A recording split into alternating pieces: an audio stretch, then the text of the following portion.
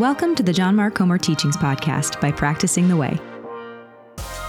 This teaching was originally given at Bridgetown Church in Portland, Oregon, as a part of the Gospel of Matthew series.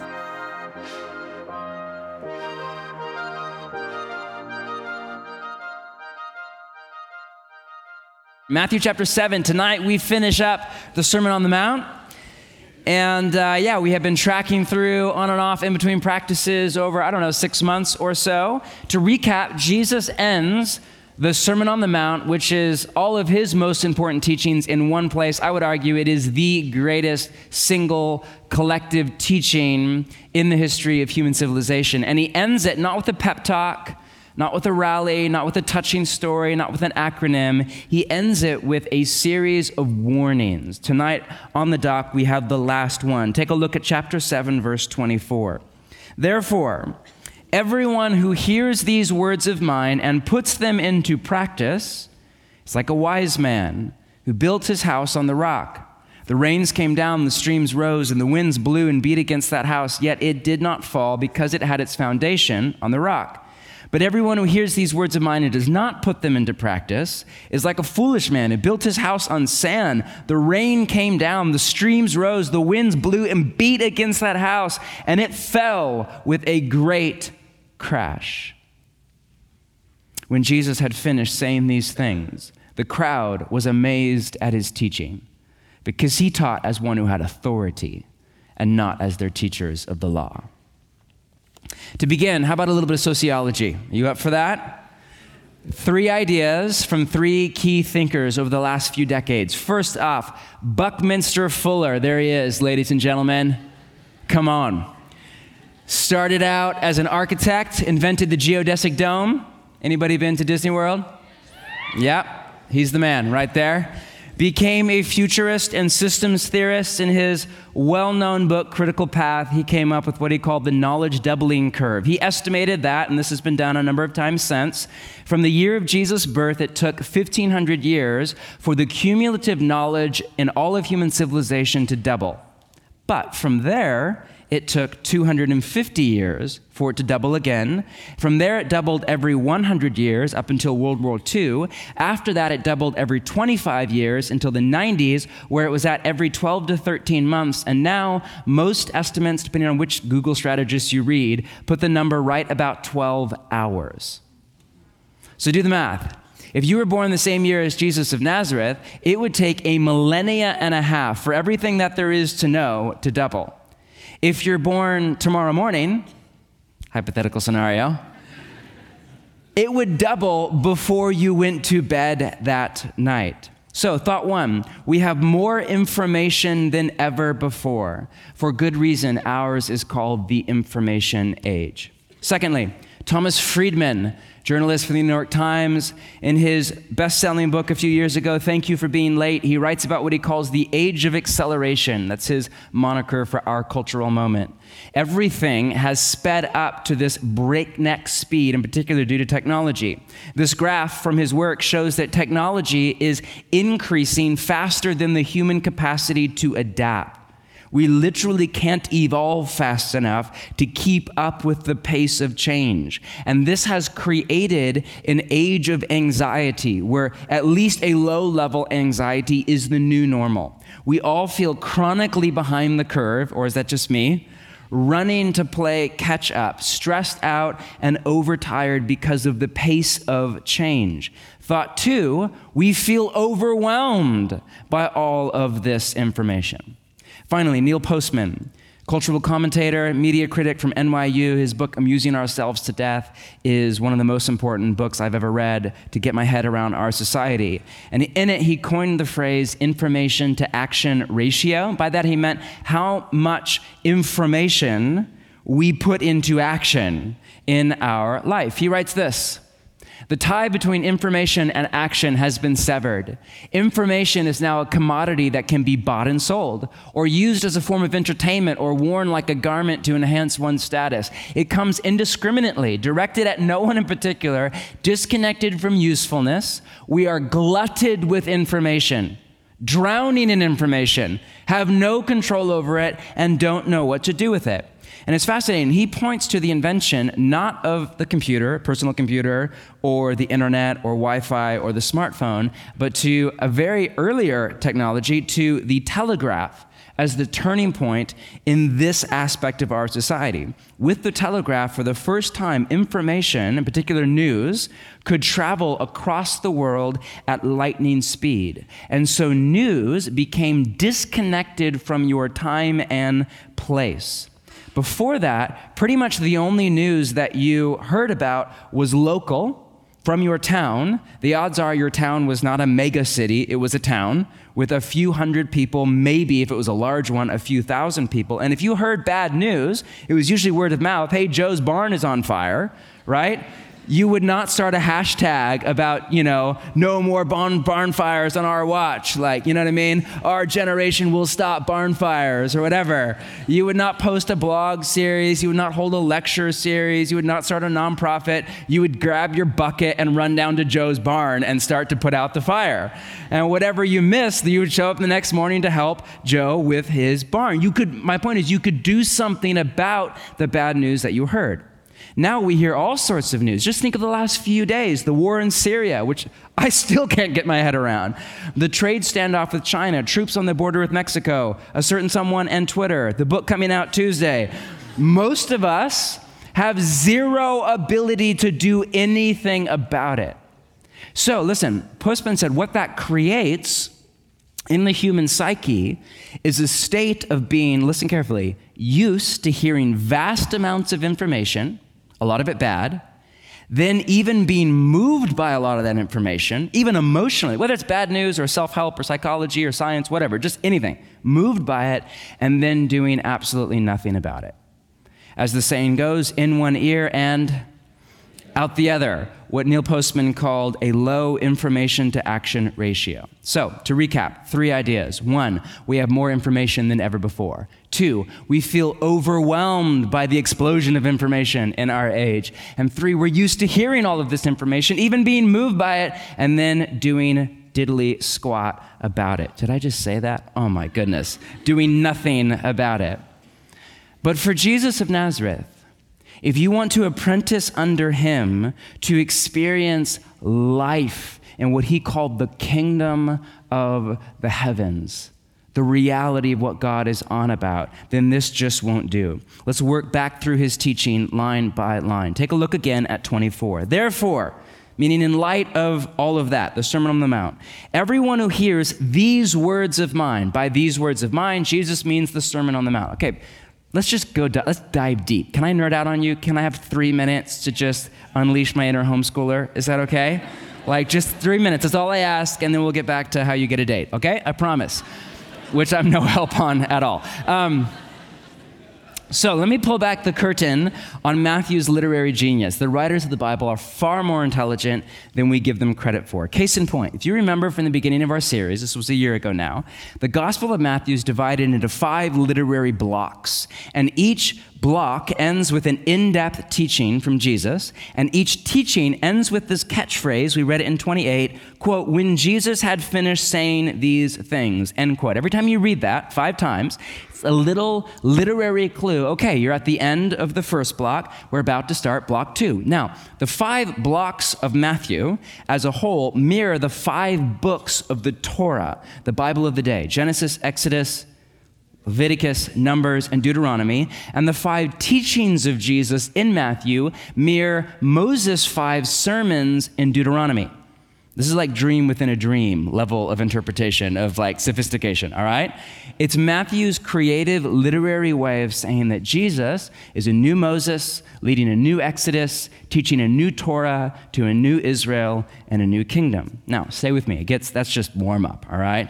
I'm just getting started. One of the reasons Matthew does this is because numerology was popular at the time, all over the ancient world, from Israel all the way to India. Think of Hinduism. It was very popular.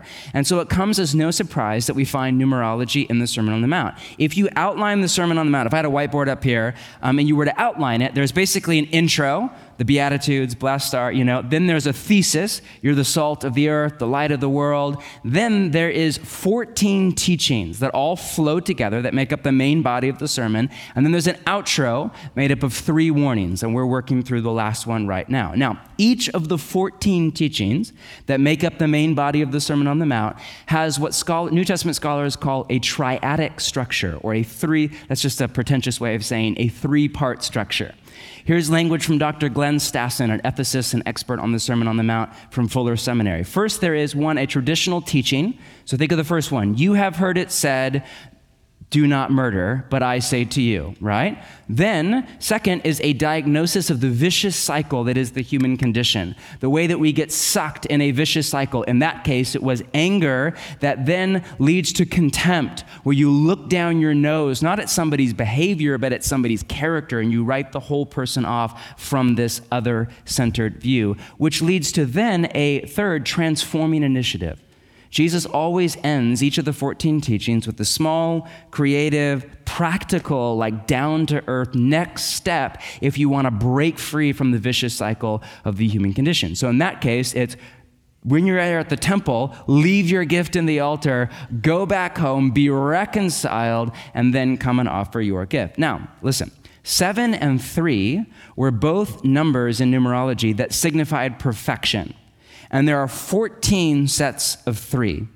Dr. Stassen writes this, quote, to Matthew in his Jewish culture, 7 is a number of completeness and goodness, like the 7 days in which God created the earth. 14 is double completeness and goodness.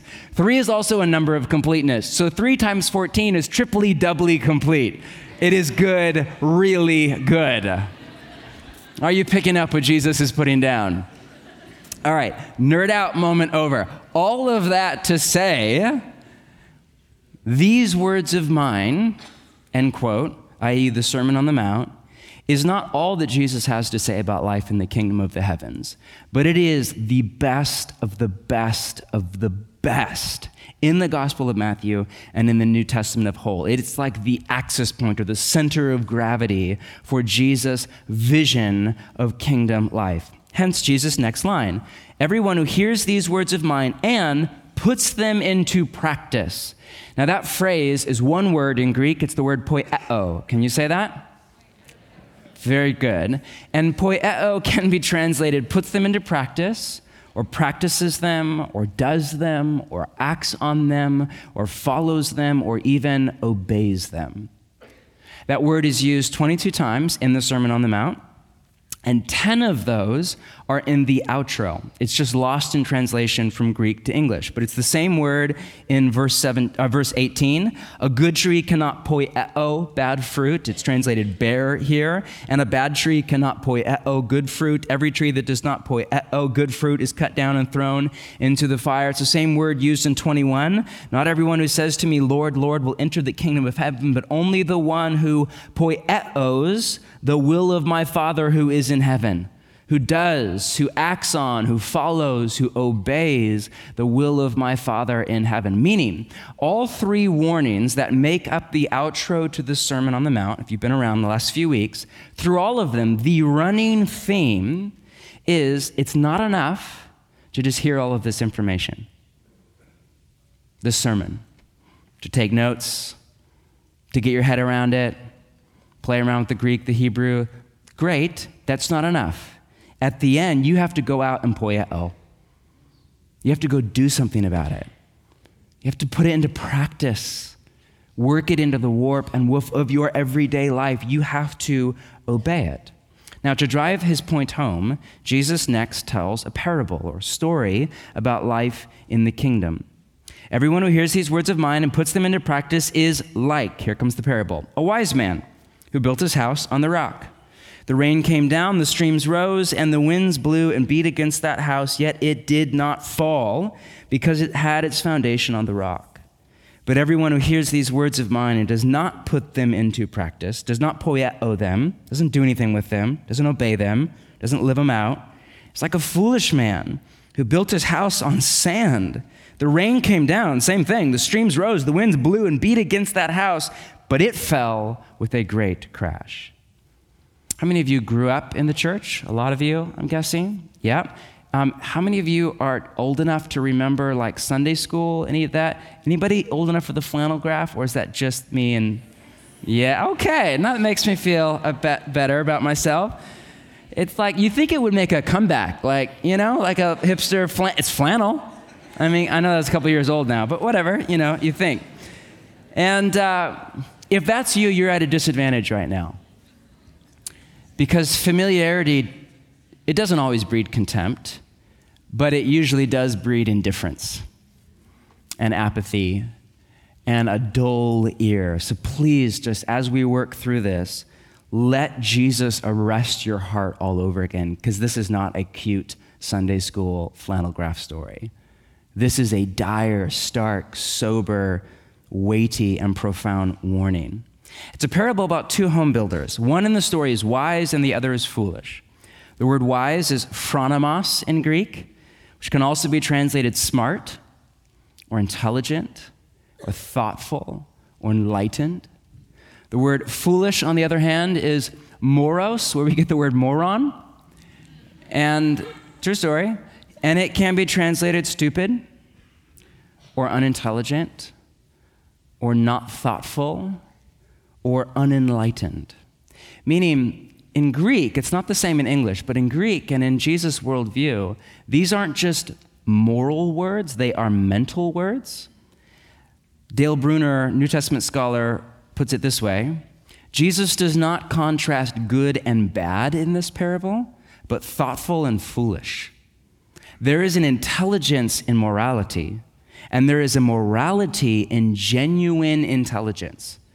I said this a week or two ago, and at the risk of, saying it again, I think it is an idea that we need to recapture in our day and age with the myth of objectivity that is alive and well in journalism, in politics, in science. It's the worst in religion, but all over the place. All of the data is in. There is consensus here. There's no doubt. There's no gray area. The data is in. We just don't like to hear it. Human beings are not nearly as rational as we were led to believe out of the Enlightenment. Our vision of reality is not 2020. Our minds are corrupted by sin, not just our bodies. We think immoral thoughts in our mind just like we have immoral desires in our body. Now, in Jesus' day, it was the same. And somebody who thought well about how to live was called a phronimos man or woman, a wise man or woman. And somebody who was just not very thoughtful. Think of Socrates, the unexamined life is not worth living, right? That was a few hundred years before Jesus. Somebody who just kind of went about life and was unexamined and not all that thoughtful was called a fool.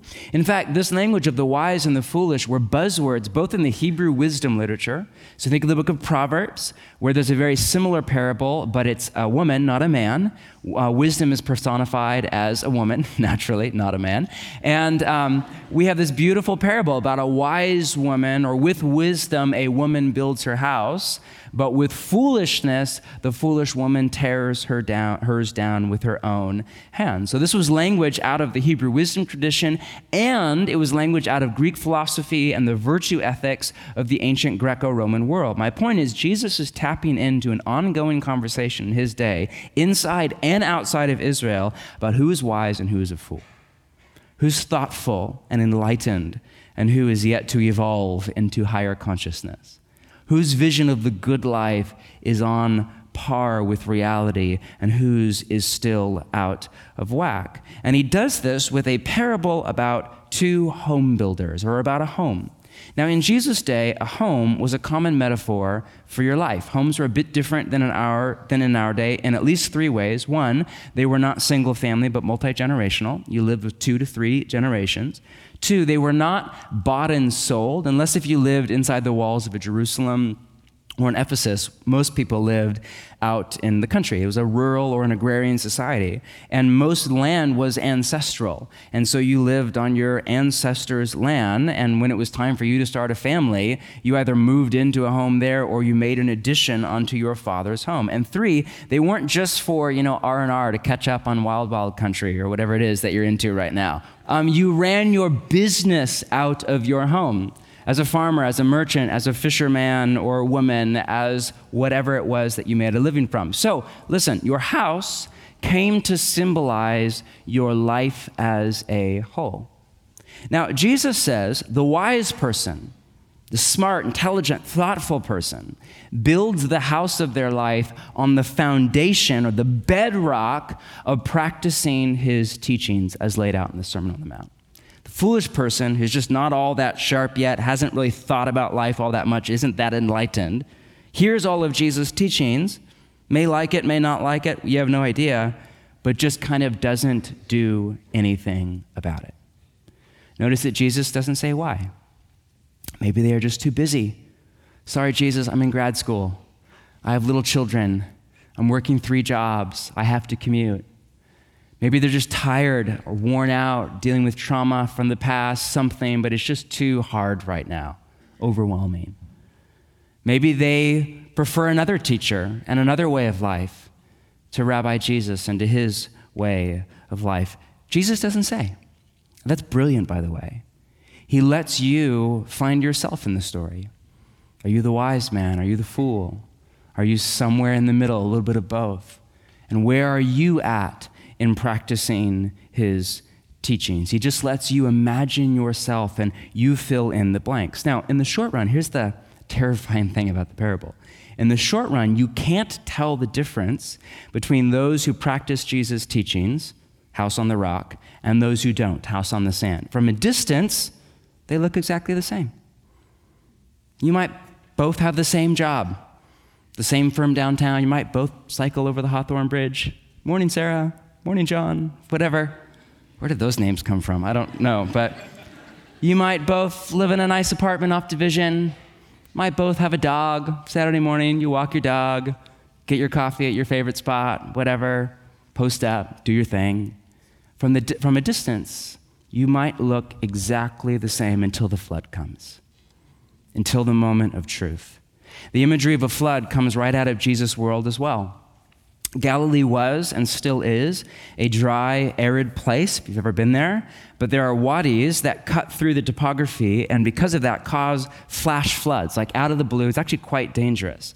Because of building codes, we don't worry much about this anymore, but it was a huge problem all over the world for millennia. Even now, I remember, again, dating myself, but I moved up from the Bay Area with my family when I was a teenager, and my parents were kind of, middle class down in the Bay, but were flush with all this California equity. And so lifelong dream to build a house, they built this house. And I remember, I think I was 15 years old or whatever, building this house. I remember the foundation. In California, you don't have like a basement or a foundation. You just like pour some concrete and enjoy the sun. Here, it's like 3 months of excavation so you don't die, all right?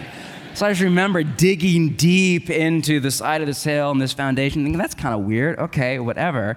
And then 1996, the flood. Anybody around? Anybody remember that? There was, if you're new to the city, there was a flood in our city, basically. In 1996, crazy. You think this year it's raining. You have no idea, right? It was crazy. And this was out in the suburbs. And there was another neighborhood, one over, that was kind of like ours, but nicer. And there was these all brand new, beautiful custom homes. And one morning, like a couple of days into this torrential flood all over the city, and they were sandbags all downtown, and the river was overflowing its banks, we were driving down, and this house that we would drive by every single day on the way to school, it was gone. And it had been built, beautiful, brand new custom home on the edge of this like ravine out in Tigard, and the rain came and it literally washed all the way off the foundation, and the entire house, you could not even see it from the road anymore. It went down and crashed on the bottom of the gully. Front page of the Oregonian, lawsuit, everybody was mad at everybody. And I still remember, I was 16 years old, I still remember to this day that vivid image of a house that was destroyed by a flood. That's with building codes. Imagine. Like, is there a deep meaning there? No, there's no deep meaning there at all. My point is, in Jesus' day, this was a regular, ongoing problem. And he uses this as a metaphor, or kind of a word picture, for most of church history. We've read this or interpreted this to mean some kind of a hardship. Ever since Augustine, there is an alternate interpretation where this flood is Judgment Day, and there's good reason to believe that.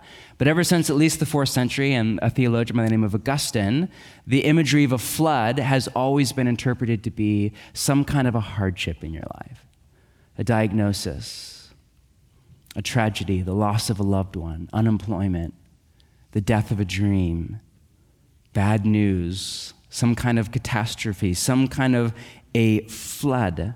And notice, it's not if this flood comes, but when this flood comes. The flood will come. I'm just here to encourage you tonight.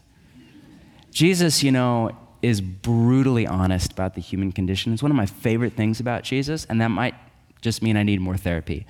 But I think in a day and age of self-help and the unhelpful pep talk, I think that Jesus is brutally honest that life is hard, whether you follow him or not. The wise and the fool both go through the same flood.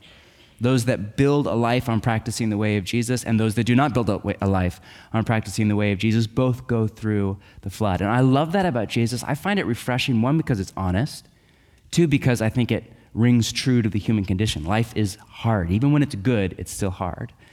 And three, ironically, when you expect life to be easy and then it's not, it's way harder. Seriously. When you expect life to be hard, actually life's pretty good with Jesus, and you get your way through it. So I love this about Jesus. He's so honest that his way does not lead you out of hardship, but through hardship.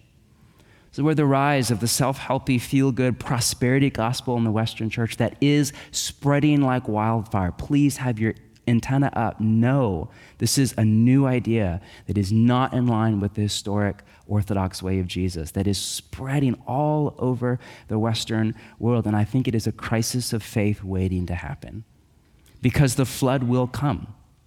And whatever it is, major or minor, it will shake the house of your life to the core, and it will, reveal what your life is actually built on. And it will be either one of the best moments or one of the worst moments of your life. If your life is built on greed, on materialism, on competition to win, to get ahead at no matter the cost, if it's built around sex or youth or beauty or your appearance or looking beautiful or whatever it is, if it's built on popularity or what people think of you or how many people follow you, if it's built on hedonism and pleasure and the good life, if it's built on travel and the freedom to go anywhere and do anything you want, rather than built on life with Jesus of Nazareth, practicing his way to be human, then that flood, whatever it is for you or for me, it will reveal the bedrock that your life is built on. And if your life is built on anything other than Jesus and his way, it will, quote, fall with a great crash. That word great in Greek is megale. That's where we get the word mega. It will fall with a mega crash. We've all had front row seats, I'm guessing, to watch somebody's life implode. If not a family member, cousin, or coworker, or boss, then at least if you have access to the internet, we all know a celebrity, right? A Bernie Madoff, a Harvey Weinstein, once at the top of the food chain, now one's in prison in that case, and the other is a pariah. We even have stories about that inside the church. I won't name names, but my guess is you could off the top of your head. How many of you know stories, family, friends, maybe without the celebrity, bedlam, but some kind of a story? And it's not always a crisis. It's not always a scandal breaks and your text message chain starts to blow up. Sometimes it's just the slow unraveling, this cumulative effect of a life not built around practicing the way of Jesus that finally starts to catch up with somebody. Paul writes to his young protege, Timothy, the sins of some are obvious and go ahead of them. Would you agree with that? But the sins of others trail behind. Some people, you don't see it for a while. From a distance, it's a sunny day, it's blue sky, it's a very nice looking home. But the foundation is off. You can't see it, but time will tell. T and I are watching this, somebody in our extended family right now. It's honestly just tragic. There are two sisters in this family, and they're both much older, kind of nearing the end of their life. One has spent her entire life following Jesus of Nazareth, and the other has been a cultural Christian for decades. And one's life is not easy, but is rich and full of grace. The other has been through multiple failed marriages, failed family, failed career, failed health, and there's no scandal, there's no breakdown, there was no, did you hear? But every time you're with this person, it's just tragic.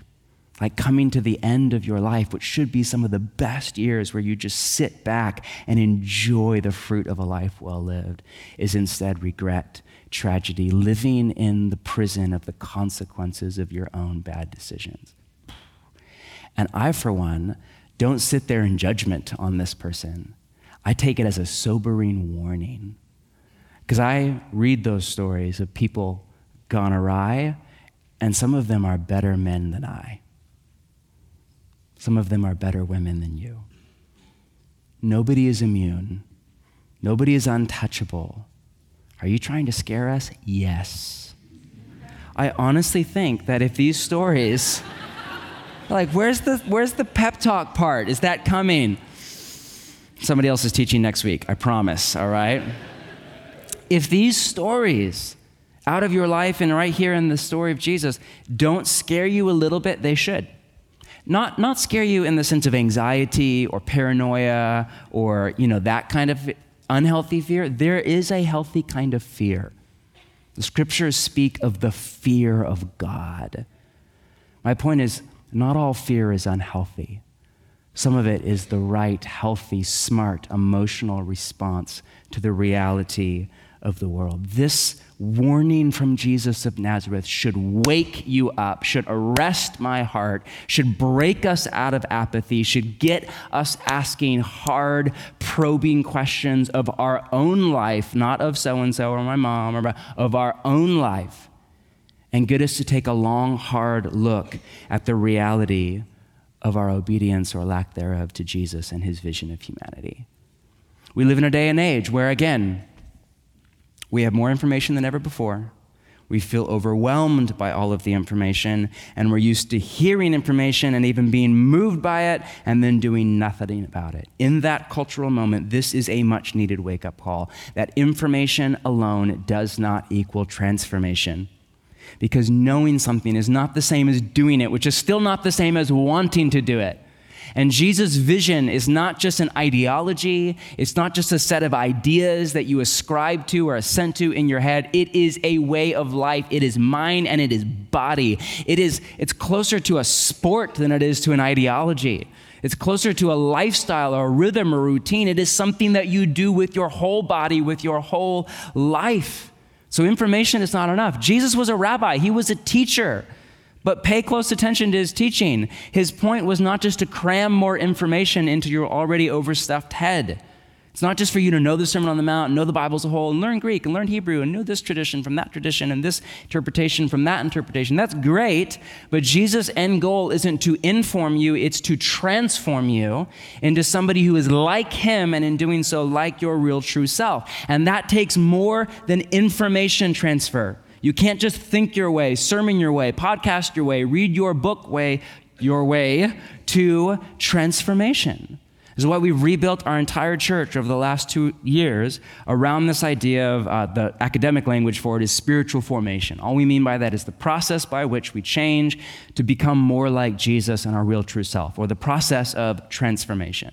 I don't have time to reteach you this, but this is our working theory of spiritual formation, that we are formed by teaching, what I'm doing right now, by practice, by community, and by the Holy Spirit. This entire paradigm comes out of kind of our synthesis of the New Testament and psychology, but it comes out of the Sermon on the Mount. Did you know that? So this entire paradigm is from Matthew 5, 6, and 7. The Sermon on the teaching, the Sermon on the Mount is a teaching, 3 chapters of it. Jesus was a teacher. We're big fans. Practice.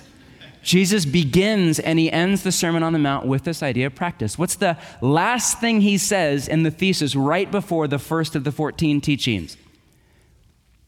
Whoever practices and teaches these commands will be called great in the kingdom of heaven. And then what's the very last thing he says at the end? Whoever hears these words of mine and puts them into what? practice. Ah, you're wise. Whoever hears these words of mine and does not put them into practice, not so much. So Jesus begins and he ends the Sermon on the Mount with this idea of practice. If it was a library, the bookends are practice, meaning what? Meaning Jesus assumes that this manifesto for life in the kingdom of God will take you a lifetime of practice. You don't just read like, do not worry, and be like, oh, cool, I'll stop doing that. Don't look at a woman lustfully as a woman as an object of sexual gratification to turn her into a thing for me to get, that's right, that's lame, done, won't do it anymore. How's that working for you? This is how our Western world, by the way, thinks that transformation happens, how sadly a lot of the Western church thinks that transformation happens. It's this false formula. I would say it's information plus inspiration plus willpower equals change. Information, you're inspired, great. Go out and try really hard to not worry anymore, to not get angry, to not lust. And that only works on really small changes. Like I've tried it on flossing daily. It doesn't even work on that. Seriously, I still don't floss daily. Don't tell anybody. Floss the ones you want to keep, blah, blah, blah. Yeah, apparently I'm in for dentures, right? I can't even get that formula to work on floss, much less on anxiety or lust or greed or contentment or life in community. Does that make sense? And again, willpower is great. Well, this is a whole other teaching series. My point is, takes a life of practice, and not just practice, community. So again, this is lost in translation from Greek to English, not in a bad way, you can trust the translation, but in English we don't have a plural you, unless if you're from the South, Bethany's gone tonight, y'all, right? But in English, like the language, we don't have a plural you. So don't tell her I said that, all right?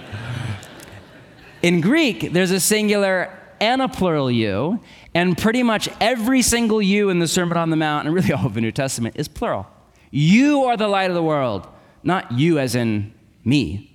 You as in Bridgetown Church. As in the church in Portland and around the world. You are the light of the world. Meaning Jesus assumes, one, this will take a lifetime of practice, and two, this will take a community to pull it off. Not you by your lonesome. And finally, Jesus assumes the Holy Spirit. The last of the 14 teachings is what? Ask and it will be given to you. Seek and you will find. Knock and the door will be open to you. Meaning you need access to a person and a power and a presence that is beyond you to animate you from the inside out to live out this way of life. My point is, all of this comes from the Sermon on the Mount. This paradigm shift in our church came about, in part, there's more than one reason, but because by default, I'm a Bible teacher. I grew up in a church tradition where the Bible was central. The church I grew up in literally had Bible church in the name. And I have had to learn the hard way. I've had to eat a little bit of humble pie and to realize that Bible teaching does not necessarily transform people. And again, that's not because it's a bad thing. It's the beginning, but it's not the middle, much less the end. I know a whole lot of people that have been around church, have gone to church every single Sunday for decades, who know the Bible really well and are still racked by anxiety, are still driven by a father wound, getting identity from accomplishment or accumulation rather than the love of the Father in heaven, are still not present to God, to the person in front of them, to their family, to their own soul, are still not self-aware, are not open and honest about their shadow side, dealing with it with humility and ruthless vulnerability. But they know Romans really good. And I'm all for Romans. If I'm ever smart enough to teach it, I will. Don't get your hopes up. But knowing Romans is not the same thing as living the way of Jesus of Nazareth. This is where church is beautiful. What you're at is beautiful. I mean, just worshiping with you tonight, watching you pray for each other and come for prayer. I'm tired. By the end of Sunday, I'm wiped, right? But man, I love you. You're beautiful. But as a mate, well, thank you. That was a little awkward, but I take that. Thank you. But as beautiful as this is, it's not enough for transformation. it's just not enough. You know, some people undervalue the Sunday gatherings and the teaching of the scriptures, you know, and are here once a month or once every 6 weeks, or sometimes I hear people say, I haven't been there in a few weeks, but I catch the podcast, as if this is just like a delivery vehicle for a podcast or something, and not like a meeting with the living God. Podcast that.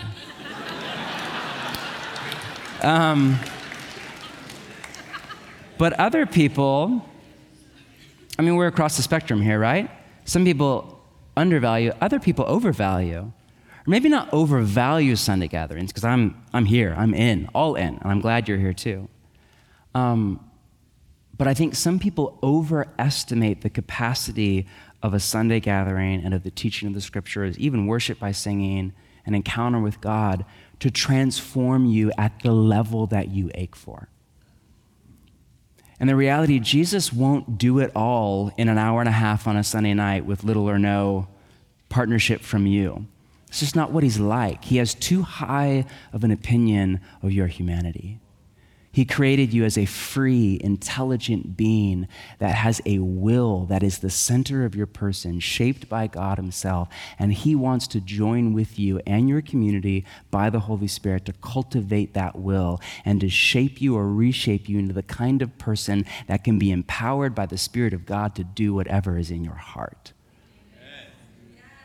And that takes more than singing songs and hearing sermons, both of which are powerful. That was almost a moment. My point is, here's all I'm saying. Thank you for your patience with me. Here's all I'm saying. In a cultural moment where a low information to action ratio is the norm, it's our default. Like we come to church, we have this encounter with God, somebody prophesied over me, I had this encounter, and then 3 days later it's like, what? Oh yeah, I forgot about that. When that's the new normal, this teaching of Jesus should arrest your heart. Are you or are you not building your life on the practice of the way of Jesus, on obedience to the will of the Father? Father, what is your will? Yes, I say yes. I line my will with your will. I trust your vision of humanity over my vision of humanity, and I obey it. I follow it. I act on it. I poieo it. Put another way, is there something waiting in the docket of your life that the Spirit of God has moved you toward that you have yet to act on? Is there something that God told you to do a day ago, a week ago, a decade ago, and you have yet to act on it? And you wonder, why am I stuck? Maybe that's why. Is there something that the Spirit of God has moved you to in a conversation with your Bridgetown community, in a time of listening prayer at church, just on your morning commute, something came to mind that you felt was from the Holy Spirit? Make restitution to that person. Apologize to that person. Honor your father or your mother. Confess that sin. Talk to somebody about that. Get into therapy. Join a community. I don't know what it is, but is there something there in the docket of your mind? Have you done anything with it? Or is it just a memory or a journal entry or an empty idea that you were inspired by? This is a teaching of Jesus. This is a warning to arrest your heart, to wake up and poieo. Do it. Put it into practice. End of the warning, 28, or end of the teaching. When Jesus had finished saying these things, it's our little literary clue, we're at the end of block 1, the crowds, thousands of people there, were amazed at his teaching, right? And you would be too, blown away. What the heck? Because, listen, he taught as one who had authority and not as their teachers of the law. The rabbinic style of the day was to quote another rabbi who came before you. In fact, that still is a lot of the rabbinic style, depending on the shade of Judaism. Your authority was vested in those that came before you. Well, Rabbi so-and-so said this, that, or the other. Jesus did not do that once. You never read a story about Jesus saying, well, Rabbi so-and-so said. Jesus just would stand up and say, truly I tell you, boom. Truth bomb, as kids these days say. And he would just name reality. He would just put language to the way life actually works. He would paint a picture with words of reality, and it would ring true. Now, the word or the label for that kind of resonance with reality is authority. And we're averse to authority in our culture. But we forget that Jesus' authority was not rooted in a title or an org chart or a gender or a hierarchy or some oppressive system. His authority was rooted in the truth of his words and the truth of his life example. I love Eugene Peterson's translation of that last line. It was apparent that he was living everything he was saying. That is the most potent kind of spiritual authority. Has nothing to do with who you studied under or where you went to university or what degree you have or how advanced it is or who says what about you. When you stand up, known or unknown, educated or uneducated, on an org chart or not on an org chart, and you speak truth and it corresponds to reality and it corresponds to your own life, there is an authority, a weight with it. And Jesus had that authority, had that weight. He was more than just a rabbi, more than just a Hebrew sage or a Greek philosopher. He was more than just the conduit of truth. He was the source of truth itself. It's easy to miss that again in the English translation, or just if you've read this before, it's easy to miss it. But actually, some of Jesus' most blatant claims to be the embodiment of God himself, to be the creator and the creation in the same place, God and humanity in the same mind and body, are actually right here at the end of the Sermon on the Mount. He makes all sorts of claims. He claims that he is the gate and his teaching is the way to life forever. He claims that on Judgment Day, people will say to him, 21, Lord, Lord. That's Kyrios in Greek. That's what you called God. People will say that to him. He claims that on Judgment Day, people who don't know him will be sent away from him. That is the judgment. You're sent away from him, not in relationship with him. He claims that in the meantime, people work miracles, prophesy, cast out demons, all of this in his name. Not in God's name, in his name. And then he has the audacity to claim that his teaching is the foundation to erect your life on. No rabbi had ever said that before. It's common to say that the Torah was the foundation to erect your life on. No rabbi had ever said, oh, actually, my teaching is even more important than the Torah. My reading of Torah is the most important one. My teaching and my life and my way is the foundation to erect your life upon. That would have been blasphemy, or at least delusional megalomania, unless you were the creator and the creation in the same place. God and humanity in the same mind and body, unless if your authority was rooted in the fact that you were the one who set the cosmos into motion, who designed and fabricated the human psyche, who knows better than anybody in the room tonight how human beings are to flourish and thrive and to put on display the life that we all ache for in his life that was nothing like what we think is the good life. To end, your house is your life. Everybody builds a life. You can't not. And this is where the metaphor breaks down. Some of you are like, yeah, but can I live with my parents for a while until I pay off my school loans? The metaphor breaks down, all right? In the metaphor, you have to build a life. You are building a life. The question isn't, are you building a life? It's what are you building your life on? Underneath all of the distraction and the fanfare and the day-to-day, what's the bedrock of your life built on? Is it Jesus and practicing his way to be human in community and empowered by the Holy Spirit? Or is it something or somebody else that will not survive the flood if and when it comes? Jesus ends the greatest teaching in all of human history, not with a pep talk, not with a rah-rah, go out and change the world, not with a funny story and a laugh. He ends it with a sober, weighty, beautiful warning, with a probing question for you to ask yourself. Can you imagine if I ever did that? If I ended a sermon this way? Can you imagine that? With a megalay crash? Imagine if I stood up here, hypothetical scenario, gave the best teaching you've ever heard. Very hypothetical scenario. It's brilliant. I'm like, you're blown away at my authority, right? From the truth, from my own life.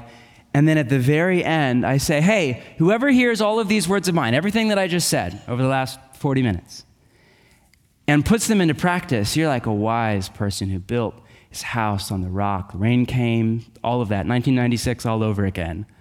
And you were fine. In fact, your life was more than fine. It revealed the best part of who you are. But anyone who hears everything that I just put in front of you over the last few minutes, this whole manifesto for a way to be human that is countercultural but is better than anything the world has on offer, anyone who hears that and does not put it into practice is like a foolish man who built his house on sand. The rain came down, the streams rose, the winds blew and beat against that house, and it fell with a great crash.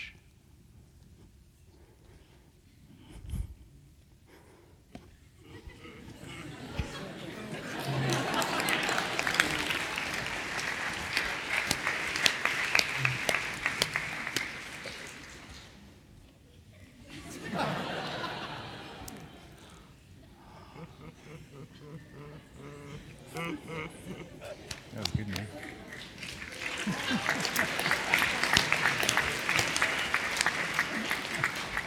After party at Tilt. Alpha is Wednesday night. You have Jesus' teachings. What will you do with them? Grace and peace. Thanks for listening. This podcast is a production of Practicing the Way, a simple, beautiful way to integrate formation into your church or group. All our resources are completely free, thanks to the generosity of The Circle, a community of monthly givers who partner with us to see spiritual formation integrated into the church at large. Special thanks for this episode goes to Haley from Camas, Washington, Nick from Watsontown, Pennsylvania, David from Southlake, Texas, Ben from Dannevirke, New Zealand, and Rebecca from Atascadero, California. Thank you all so much. To join The Circle or learn more about running a practice in your church or community, visit practicingtheway.org.